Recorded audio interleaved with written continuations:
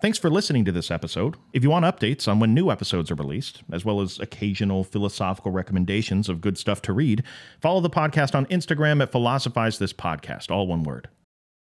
Whenever somebody has a problem with something that Marx says, they can disagree with the guy on a number of different levels, but it's usually in one of two places. They either disagree with communism as a political ideology, or they disagree with the economic inferences that Marx makes, the way that he viewed markets, how they work, people within markets, etc. But one important thing to understand, before we move forward throughout history and talk about all the different thinkers over the years that have spent decades of their life trying to prove to people that Marx is wrong, one important thing to understand is that a good way to organize all of these critiques of Marx that we're going to have to cover is to understand that there is a very real connection between the beliefs that Marx held about economics and the political ideology that he created and espoused. One sort of justifies the other. And I think you know which is which. It's actually really interesting to think about how it relates to us and the way that we think about things, how the beliefs that we have about how economic systems work are often directly related to who we're willing to vote for in an election. Now, whether that's true or not, just imagine if it was true.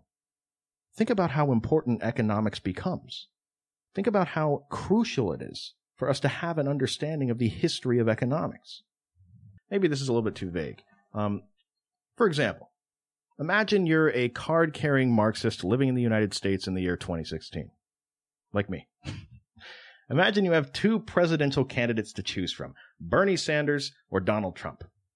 Well, if your economic views are that capitalism is a fundamentally immoral system based on theft and exploitation of the worker, well, you're probably going to have a hard time going to the ballot box and voting for a capitalist like Donald Trump.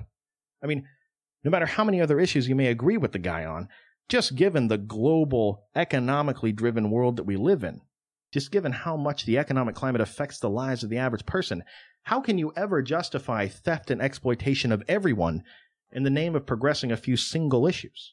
What I'm saying is, you may look at the last couple episodes and think that this has turned into an economics podcast. I'm changing the name to monetize this now. My point is, given the world that we live in, our views on economics are the foundation of many of the values that we hold, not the least of which might be the political ideology that we end up voting for. Understanding the economic theory of our day massively helps us in understanding the political philosophy of our day. Now, back to the people that disagree with Marx. Usually in two broad categories, right? Communism and his economic beliefs.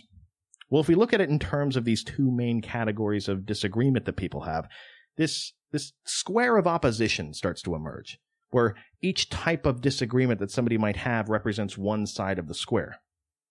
One side of the square would be people that agree with Marx's economic views, but disagree with communism.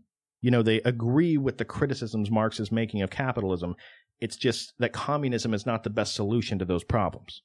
Now, another side of the square would be people that agree with the ideology of communism, but disagree with Marx's economic views. They'd say, Marx, God bless his heart, he lived and wrote all this stuff in the mid-1800s.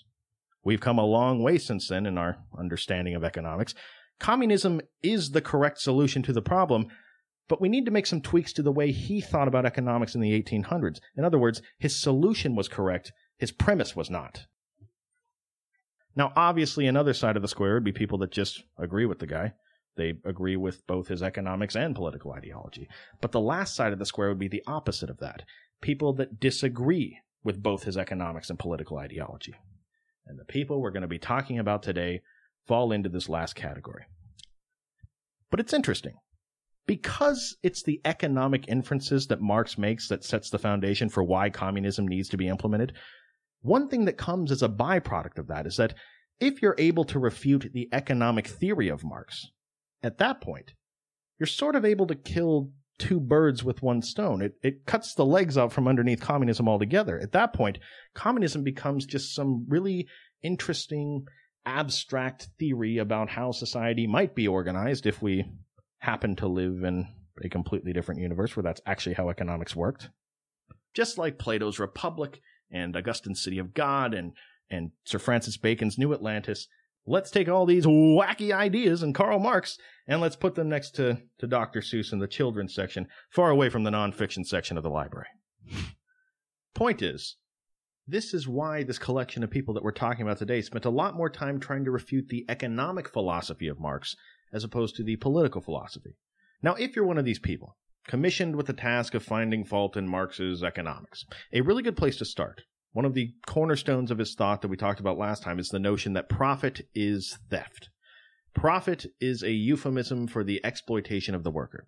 Capitalism's not just wrong as an economic theory, it is a fundamentally immoral system because it allows for the worker, who's producing a certain amount of value for that employer, just like the slaves in chattel slavery, just like the peasants of the feudal system, the worker in a capitalist society is paid less than the value they're producing for the employer. The discrepancy between these two values being to Marx the equivalent of, well, strong-arm robbery. Why does it got to be this way, he would ask. But therein lies an assumption, doesn't it? Aren't we assuming there that it's possible to objectively and consistently estimate the true value of someone's labor? Tons of questions start to arise. Like, let's say that we actually wanted to pay a worker exactly what they produce in value. Where do we get that number from? How do we even know what they're worth in the first place? Is the value they're producing always the same? Does it ever fluctuate? If it does fluctuate, should we pay them less that week and more next week? Not to mention, how do we even know where to start when it comes to what we should even be paying these people? Just as a thought experiment for a second, think about the value a worker provides. Now think about it in terms of an increment other than dollars and cents. Just like a dollar bill, for example, a bag of charcoal has a certain amount of value. How many bags of charcoal should I pay you for 8 hours of work? The bigger question here is, how do we even know what a bag of charcoal is worth in the first place? Well, finding an answer to all these more specific questions is ultimately based on our answer to a much more simple question in economics. And because it's such a simple question, I think intuitively to us, it may seem like there must be a very simple answer to this question, but history, I guess, has proven otherwise, and the question is this. What determines the value of anything in this world? How do we know what to charge for something at all? I mean, how do the great philosophers Bob Barker and Drew Carey just always seem to conveniently know the exact price of a Swiffer? Well, before there was ever the Price is Right, there was a paradox within economics. A paradox that dates back generation after generation that practically every economic philosopher has taken a crack at in some capacity. It's called the diamond water paradox, and it goes like this. Water is an absolutely essential part of human life. We're made out of this stuff. 7 days without water, and you're dead. Okay, so knowing that, why is it that water is so cheap, and a diamond costs thousands and thousands of dollars? I mean, I don't need a diamond. Personally, I like having them. I like putting them in the giant crucifix that I wear around my neck, but really that's just to be more endearing to my hip-hop compatriots. I don't need diamonds to survive. I need water to survive. Why is it that a diamond costs so much more than a glass of water? Well, Marx thought, like many before him, probably put most articulately by David Ricardo, quote, the value of a commodity, or the quantity of any other commodity for which it will exchange, depends on the relative quantity of labor which is necessary for its production, and not as the greater or less compensation which is paid for that labor, end quote. In other words, the reason why a diamond costs so much more than a glass of water is because it takes much more labor to produce one diamond than to produce one glass of water. I mean, think about it. To make a diamond, I mean, you got to fly halfway across the globe to a diamond mine. You got to put on one of those helmets with a flashlight on top. You got to risk life and limb navigating the bowels of this mine, hammer a diamond out of the wall, fly home, cut it, polish it, set it, etc. It takes a lot more labor to do that than to just go down to the nearest fresh water source and scoop up a glass of water for someone. This is what is known as the labor theory of value, or that the value of a commodity is directly related to the amount of labor that it took to produce. Now, Marx has his own nuanced brand of it, but he would say that although you can definitely find exceptions to that rule, the exceptions can largely be explained away, and that the vast majority of the time, it is true. As you can imagine, this labor theory of value and how the value of something is based on someone's labor, this becomes a pretty important part of Marx's philosophy and a crucial part of his idea that profit is theft. So if you're somebody that's trying to refute that point, that profit is theft, A great place to start is by trying to refute the labor theory of value. Now, right around this time in history, there's three big economic thinkers that are trying to refute this labor theory of value. There's Walras from Switzerland, Jevons from England, and a man named Mr. Karl Menger, who was from Austria, who would eventually become known as the first big thinker of the Austrian school of economics. That's who we're talking about today, the great Austrian economists and their critiques of Marx. So the first thing you got to do, if you want to destroy the labor theory of value, is you got to come up with another answer to that diamond water paradox. I mean, if it's not the amount of labor that determines what something's worth, what is it? A lot of answers to this question. I think what a lot of people do is they say, no, it's not the labor that determines something's value. It's the law of supply and demand. That's it. I'm sure you guys all know about supply and demand. You know, there's a demand for something. When the demand increases over the supply, blah, blah, blah, supply and demand. It's my expert analysis. Look, I just don't want to waste your time. We all know what supply and demand is, right? Okay.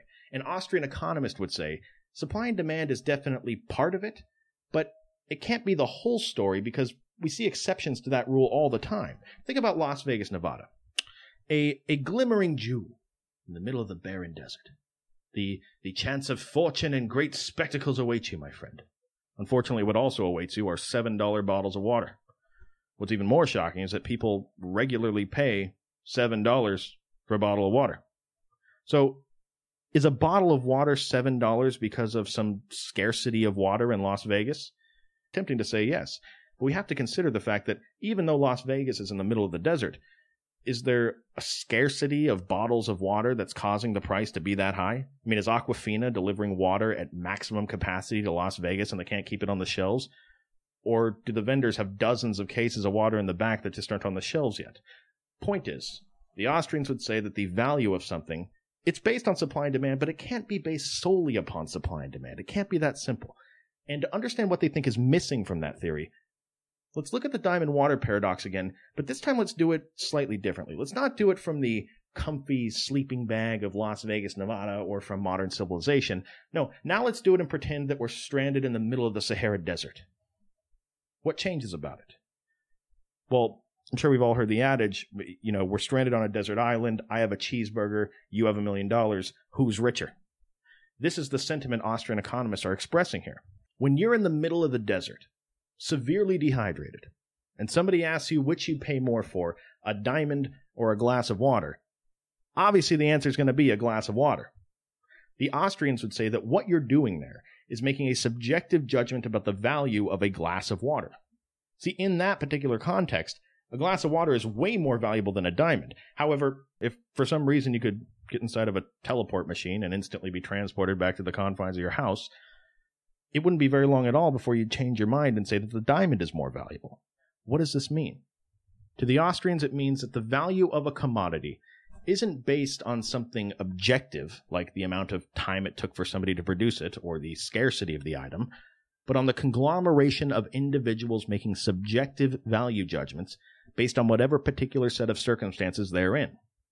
The level of value of an item is the gap or margin that an individual assigns to how valuable it would be to have one more of that item in those circumstances. For example, if we're sitting at home on the couch with the kitchen sink 5 feet away from us, the value of water, or the margin that an individual assigns to having one additional glass of water, is going to be really small. You're in the middle of the desert, that gap or margin is massive. This is better known as the subjective theory of value. And by the way, I keep peppering in that word margin because that's what this type of economics is called, marginalism. You know, it's often said by economists that this idea of a subjective margin is really appealing to the average person, and you can kind of see why.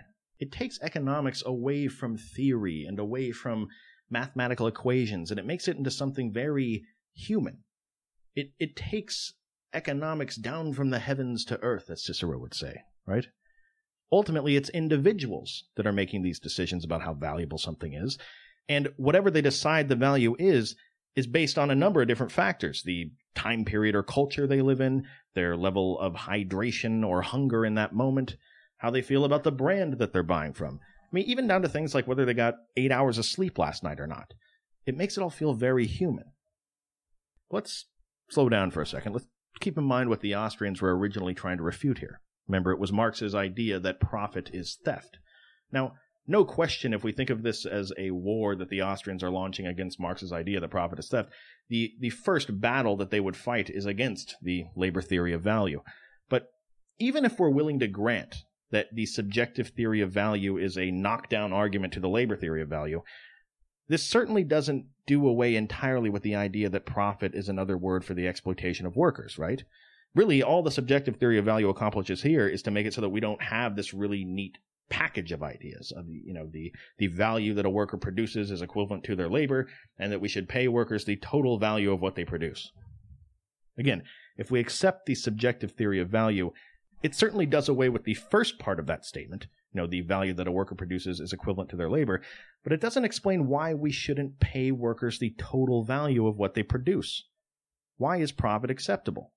A Marxist might say, even if we accept that your newfangled theory totally refutes the labor theory of value, the question still remains, why is it okay for a capitalist that controls the means of production to pay workers less than the value they produce and take the rest for themselves?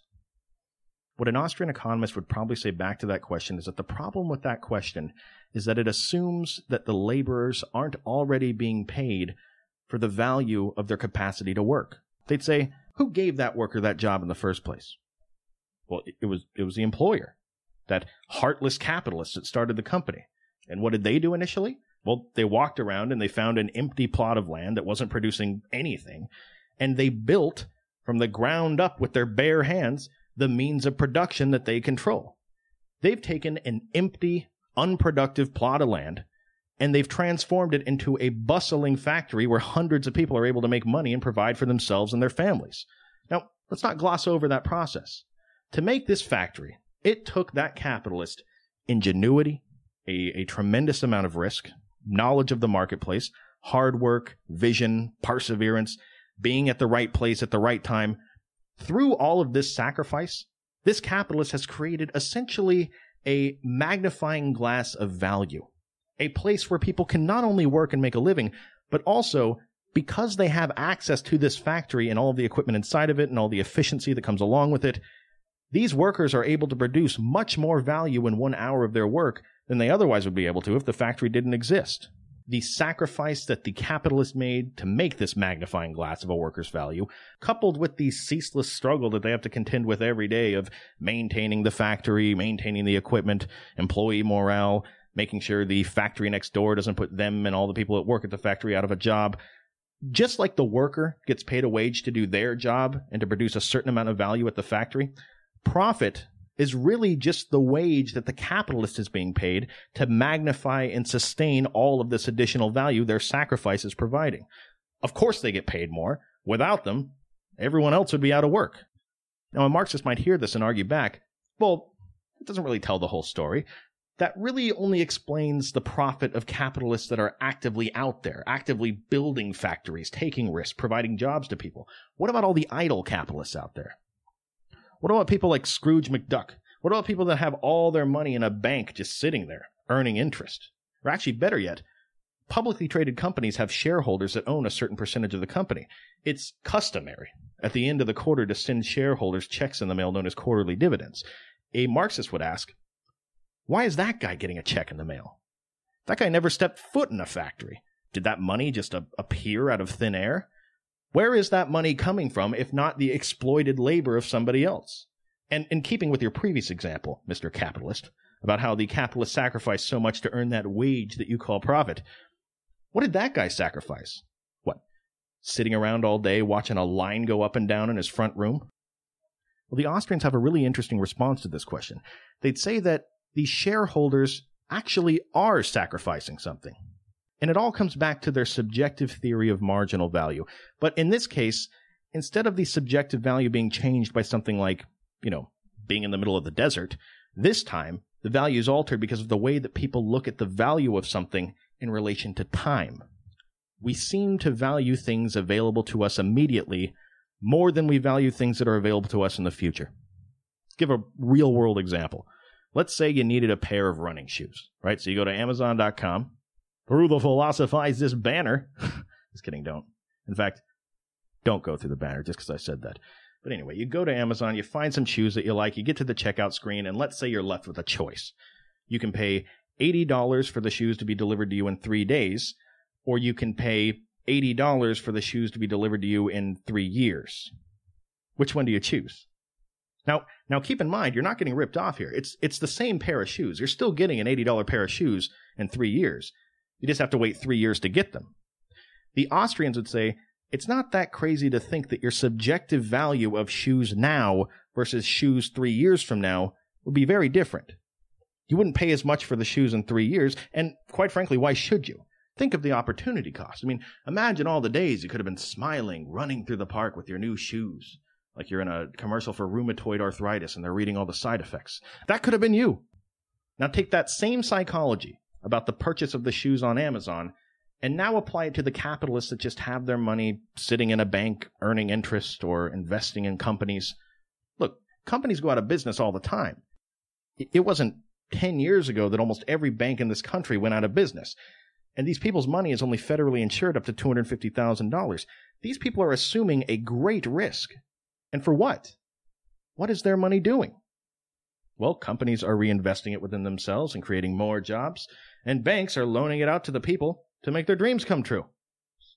A loan so they can buy their dream house, a loan so someone can finally open up that hot dog stand they've always wanted to, a loan so someone can buy a car and have reliable transportation to be able to contribute to society.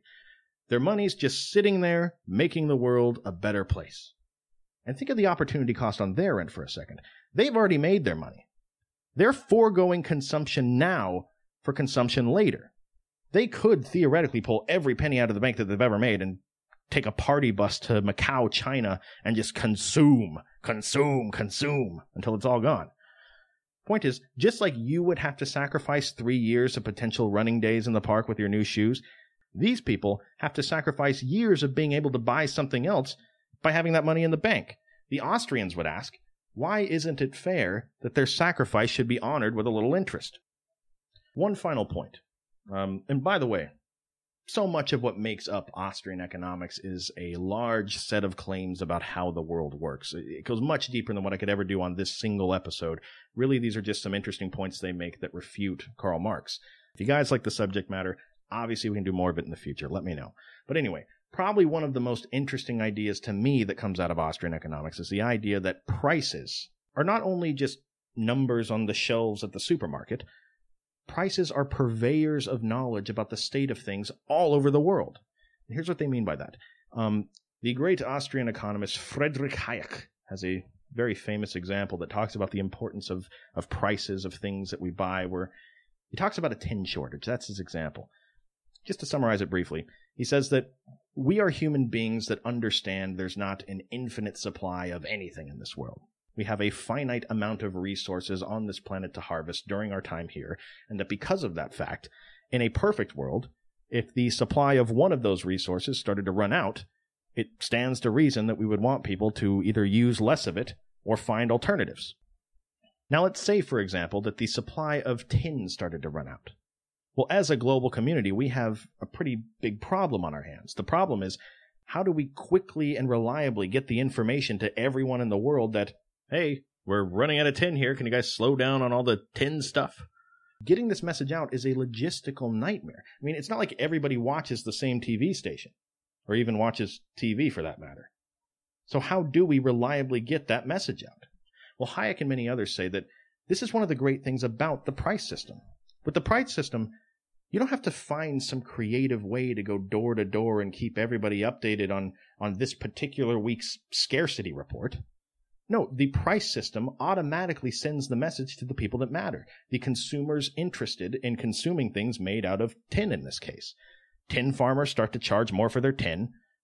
Tin foil companies start to charge more for their tin foil. And when a consumer goes to the supermarket and has to choose between tin foil and aluminum foil, they don't even need to know why there's a tin shortage. The price informs them of what's going on in the world of tin out there. Now, the reason this point matters when it comes to Marx is that Hayek would argue that the only way the price system works and delivers this wealth of information to consumers is if it's functioning in a system where private property is protected and can be freely exchanged by individuals. If nobody owns anything, if people aren't making mutually beneficial exchanges with other people, how can price possibly reflect the true value of something? And this extends into the means of production. If the means of production aren't privately owned entities conducting exchanges with other entities that are privately owned, how can they ever get this encyclopedia of information that the pricing system gives us when we're in a system that doesn't denounce private property rights like Marx does?